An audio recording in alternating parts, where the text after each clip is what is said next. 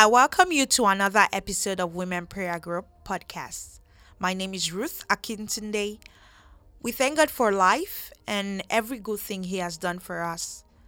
This episode features one of our recorded Bible studies. We hold our meetings every other Saturday from 8 to 9 a.m. Eastern Time. Please contact us to be a part of this group by sending an email to thewomenprayergroup@gmail.com. So our email address is thewomenprayergroup@gmail.com. You can also send a direct message to Women Prayer Group on Instagram. When you contact us, we will provide a conference call number with which you can dial in into our meetings. Coming up next is a recording of our Bible study. And I know He watches me.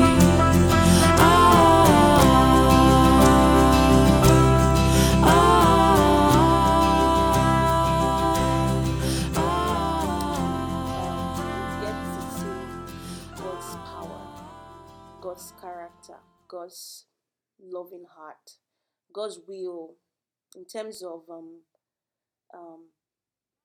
sticking with Him, connecting with Him every second of our lives. How important it is for us not to play the harlot and be with Him, because God is a jealous God. And that's what we see in the Old Testament. So I love reading the Old Testament. So this is Judges 1, and we've just read the first 36 chapters. So let's think about um, what those parts of the Bible is saying to us, and with our pen and paper, let's try to just think about what God is speaking to our hearts, and take each verse once again for the next 10 minutes.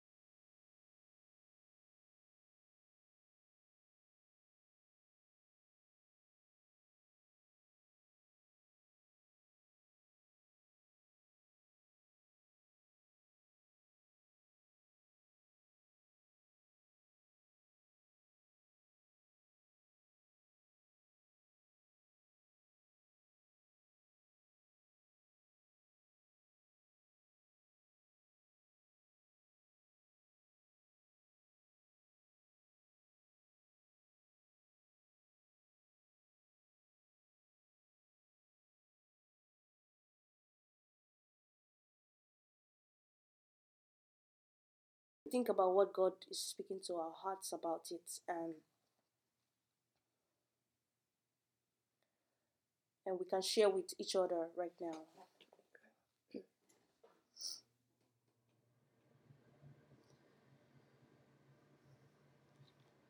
Is anybody on the line? Morning, I just joined, but I didn't hear the question. Oh, okay. Hi, Busola. Hi, good morning. Good morning. So we've sung, or I have sung the hymn and Okay. read the 36 chapters of Judges chapter 1. So just try to look through it for the next 10 minutes, and if you have anything that God is speaking to your heart about that the part of the Bible, just take your time and read through it for the next 10 minutes, and then you can share with us. Okay. I'd like to know what God is speaking to your heart about Joshua 1. Okay. It's a tough one. It's a tough read. Yeah, so from what I learned, I saw that the first thing in my personal life, if I want to interpret it, the first thing is that once God has an end game, irrespective of what happens in between, it would always still follow through. Okay. So even when they thought, oh, the man leading us is gone, no, God still had a plan on how they can conquer the Canaanites. Yeah. But it spoke to me, chapters 14 through 15, where Othniel's daughter was asked what she wanted. So she said, in quotes, that you've given me a desert land, now give me pools of water. So it made me realize that more like we can always, I'm not sure how to explain it, but I'm thinking once we can trust God to request for the things we actually want, and we'll get it. Yeah. We shouldn't hold back that, oh, this thing, maybe I can do it by myself. We can always trust God for every little thing when given an opportunity. Was that if God asks you to do things, you shouldn't do it halfway. Yeah. So some other tribes were not able to conquer some of these people, and obviously I believe from other chapters that things would come back. Probably to hunt them. Hunt them. Yeah. Yes. Yeah. That's good. That's very good discovery from God's word. You're very right, as you said. God is faithful. He will not leave his people without help. He would always come and help his people, Joshua died, and unlike Moses, he did not even appoint somebody after him, Moses appointed Joshua, and the people that don't even really know God, these people don't really know God. They just know that God did a lot of miracles for them. But Moses knew that, oh, these people, they can't survive without having someone to help them. They will just go their own way. So he appointed Joshua. But Joshua was not careful to appoint someone else to lead the Israelites. And what they did is all of them, they went to ask God that, please, who is going to go? As we read Judges, you would understand more about what was happening at that time. In verse 2, it went back to explain some things before Joshua died. And at that time, they were trying to conquer the people, the small towns and cities in Canaan. And they already got the big towns, they already got the big victories. They just wanted to conquer some other parts of Canaan and distribute the lands to each other. But in the process, Joshua died, and they were not able to complete the battle. So they didn't know what to do next, and they had to ask God, who will go first to defeat these people? Remember, there are 12 tribes of Israel, and God carefully answered them in verse 2 that Judah shall go up for I have given the land into their hands. It did not say Judah shall go up and Simeon shall go up, or some other tribe will help them. Judah shall go up. I have given the land into their hands. However, what did these Israel people do? These Israelites do? In verse 3, the men of Judah then said to the Simeonites, their Pharaoh Israelites, come with us into the territory allotted to us to fight against the Canaanites. We in turn will go with you into yours. So the Simeonites went with them. Now, I believe that it is very important to totally obey what God says to you. You know, God doesn't need more people to fight for him. As we read Judges, I don't know if we're going to get there, but Gideon was one of God's chosen judge for Israel, and God only needed 300 men to defeat the whole army that were against the Israelites at that time. So whenever God gives us a direct instruction, let's be careful to follow it, and don't let fear make us undermine the power of God. These people asked for help from their brothers to defeat the people, but since God has already promised that he was going to give them victory, as we read in verses 4 to 15, God gave them victory. God gave them victory against the kings. They destroyed the king Adoni-Bez, and then there was the whole history about Othniel that got more victories and was married to Caleb's daughter. And as you rightly said, she asked and she was given. She asked for springs of water, and she was also given. I want you to take note of verse 16, because this particular family will be instrumental during Deborah's time. So just take note of verse 16. It says that the descendants of Moses' father-in-law, the Kenites, went up from the city of Palms with the people of Judah to live among the inhabitants of the deserts of Judah in the Negev near Harad. So that's where they went. It's as if they went to live far away in the desert. But just note that part of the Bible. Come back to it in chapter 5. What God spoke to my heart about this place is that, okay, God told Judah to go up, and then he has given the land into their hands. But Judah told their brothers to follow them to fight the battle. And God fulfilled his promise in verse 17. The men went with Judah went with Simeon to fight against the land. They totally destroyed the land. However, in verse 19, they were unable to drive the people from the plains because they had chariots fitted with iron. What do you think about that part? It says the Lord was with the men of Judah, verse 19. They took possession of the hill country, but they were unable to drive the people from the plains because they had chariots fitted with iron. Is our God not greater than chariots fitted with iron?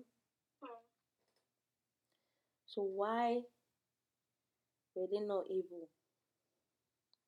That makes me think that their disobedience came in the way, because God says, I have given the land into their hands in verse 2. So why are they only able to take possession of just the hill? What of the plains? He has given all the land into their hands. Our God is greater than chariots fitted with iron. He is the God of the hill and the valley. When some people were trying to fight against the Israelites, in one part of the Bible, it says that the people said, oh, let's not go to the hill. Their God is the God of the hill. Let's fight them in the valley. Let's fight them in the valley. And when they came to the valley, God proved himself that their God is also a God of the hill and the valley. But these people were not, because what is their excuse? Their chariots were fitted with iron. In 2 Chronicles chapter 20, God destroyed 4 nations that were fighting against Israel, that plotted to fight against Israel, without Israel fighting any battle. The 4 nations just faced each other and started killing each other. This is what our God can do. But when we step back, we see that a form of disobedience was in the way, and these people were not able to defeat the people of the plains, and they lived together with the people of the plains. In verse 21 too, the Benjamites were not able to drive those people out. And the truth is that God blamed them in chapter 2, as we will read by God's grace next 2 weeks. God blamed them. So for the fact that God blamed them, God had already released the ability to destroy these people. But they were not able to, because of one thing or the other in their lives, preventing them from doing that. So we are going to pray that whatever God has released onto our lives, God will give us the grace to be able to fulfill them.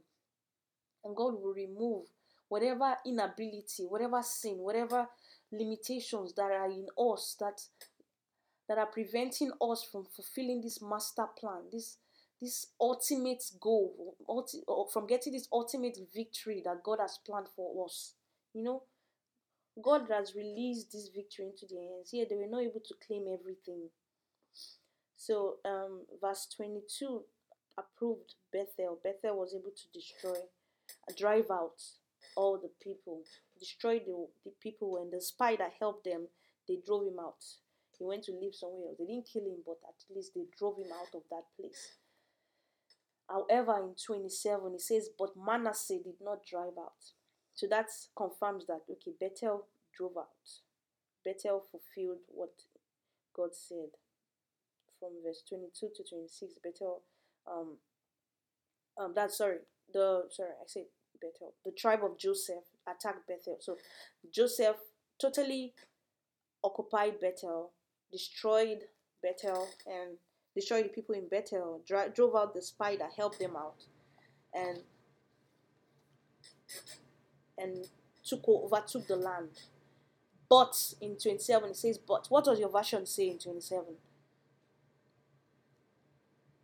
The tribe of Manasseh failed to drive out the people living in Etchen, Tenak, Dor, Iglan, Megiddo, with their surrounding towns. So the Canaanites stay there. Yeah. So my own says but, meaning that maybe the previous people did, but these people did not do that. So the tribe of Joseph was able to do that, to drive out everyone from their place. However, Manasseh did not drive out, nor did in 28 it says that they forced those Canaanites into hard labor, but never completely drove them out. In 29 it says, nor did Ephraim drive out. In 30 it says, neither did Zebulun drive out. In 31 it says, nor did Asher drive out. In 32 the Asherites did not drive them out. 33 Naphtali, neither did Naphtali drive out the people from among them. And the Amorites in 34 it says, the Amorites confined the Danites to the hill country, not allowing them to come into the plain. Imagine, God said he has given these people this victory to these people, but their disobedience came into the way. And it might not be obvious as disobedience, when you're trying to help God in your life, you're trying to help God to do his work. God will help us. We can do that unknowingly. When God says, just relax, the battle is mine, and you try to help God, God will help us to leave God to do his work in our lives. In Jesus' name. Amen. So, and the Amorites too were not allowed to come down to the plain. And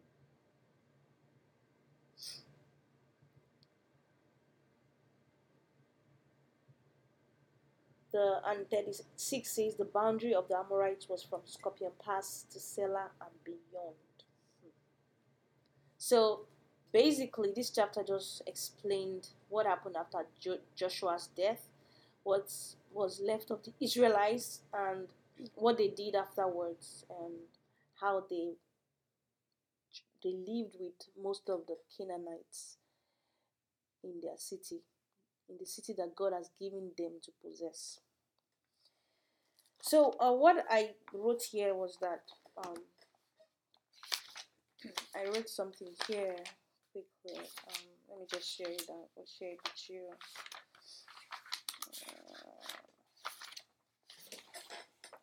Said that disobedience to God's word is usually as a result of not being the one that directly received the commands from God and not believing the source.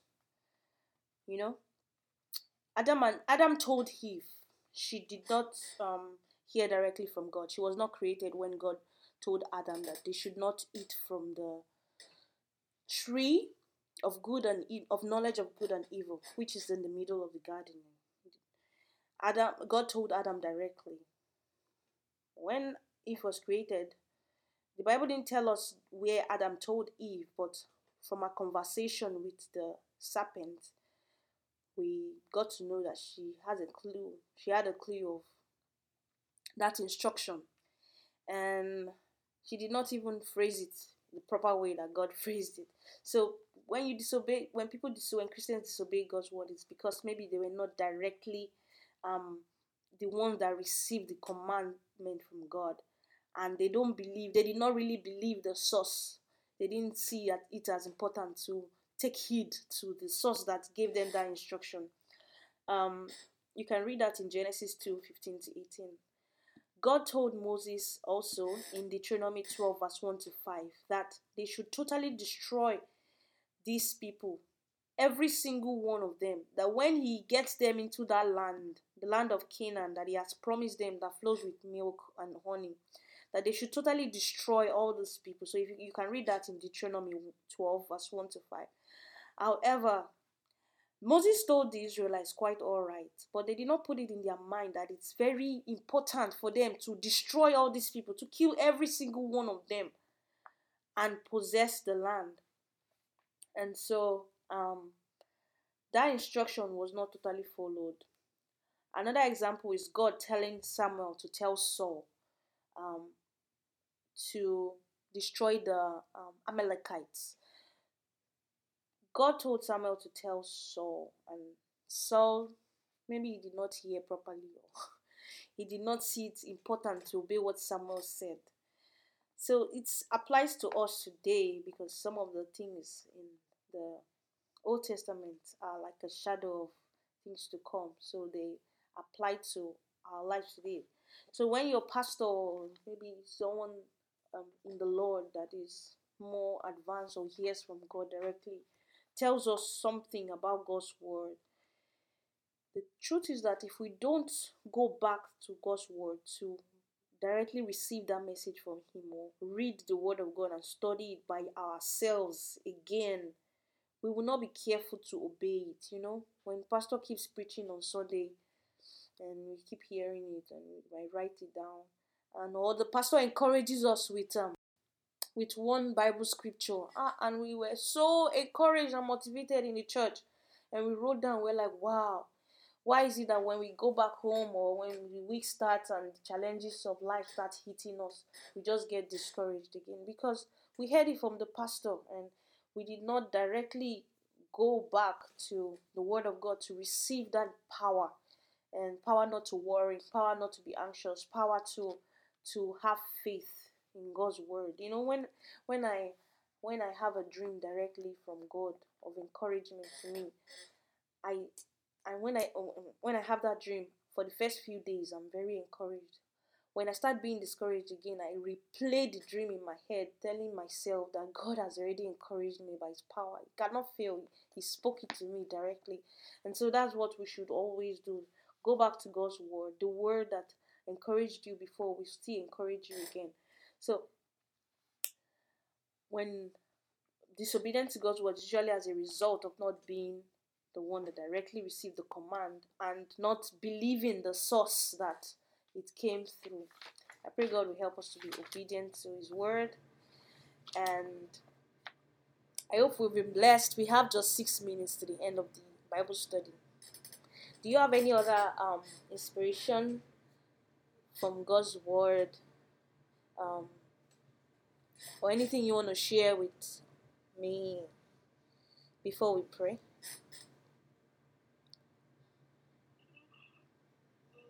I mean, what you said is right. The first thing is when we are disobedient, possibly because we were not spoken to directly, and the next is because we don't believe in the source. And it could also just be because of our own personnel. Well, it wraps up in those two, because if you don't believe in the source, then it's just because you believe in your own strength. Yeah. So we'll be praying that God should help us to obey Him completely. God says, "Cast all your cares on me." In another place, He says, "The battle is not yours, it's mine." Just pray and you will not be here without me. You will not have gotten to this height without me. So just let me continue doing my work. Just let me continue doing my work. Just have faith. Be happy. Live your life. Read the word of God. Praise me. Worship me. Be joyful. Thessalonians says that rejoice evermore. It is the will of God for you as a Christian to always rejoice. So when you are doing something else, when you are trying to help yourself to solve your problems, looking for one way or the other, it doesn't work well with God. Just relax, pray about everything, leave it on His feet, leave it at His feet, and then He will come through for us. So let's pray that. One prayer point I want us to pray is that all the potentials that God, that if we get to heaven right now and God say, Lolade, I want you to be, I want you to get, okay, the plan from you that I had on earth is for you to get to this height. Let's pray that height that God has destined us to get to, that height that God has in His mind originally for us, that God will help us to achieve it in the name of Jesus. That our own disobedience, our own unbelief, our own lives will not stop His power, His plan from being actualized in our lives. The Israelites were supposed to destroy all these people and take possession of the land. We don't know how fast they will have walked with God, if they were not disturbed by all these battles left, right, and center. If they were not disturbed by the neighboring towns that they left to deceive them, left to make them worship their gods, or if they had destroyed these people, we don't know what God was planning for that whole Israel, the whole land of Israel, if they had just focused on God and worshipped God as a nation. We don't know what this world would become if they had done that, would have been if they had done that, but they did not. They were disobedient, but they were unknowingly disobedient because they just thought that if their brothers helped them to go and fight, maybe they would defeat the armies. However, God told them directly that Judah is the one that should go up, not Judah and Simeon, and they disobeyed. Let's pray that whatever we are doing in our lives that God doesn't like, in our eyes, it could be like we are trying to help in the process of getting this victory. But if God doesn't like it, God should help us. God should tell us not to do that. God should help us to totally be obedient to His will so that we can get the full blessings from Him. Let's pray in the name of Jesus. And I know He watches me.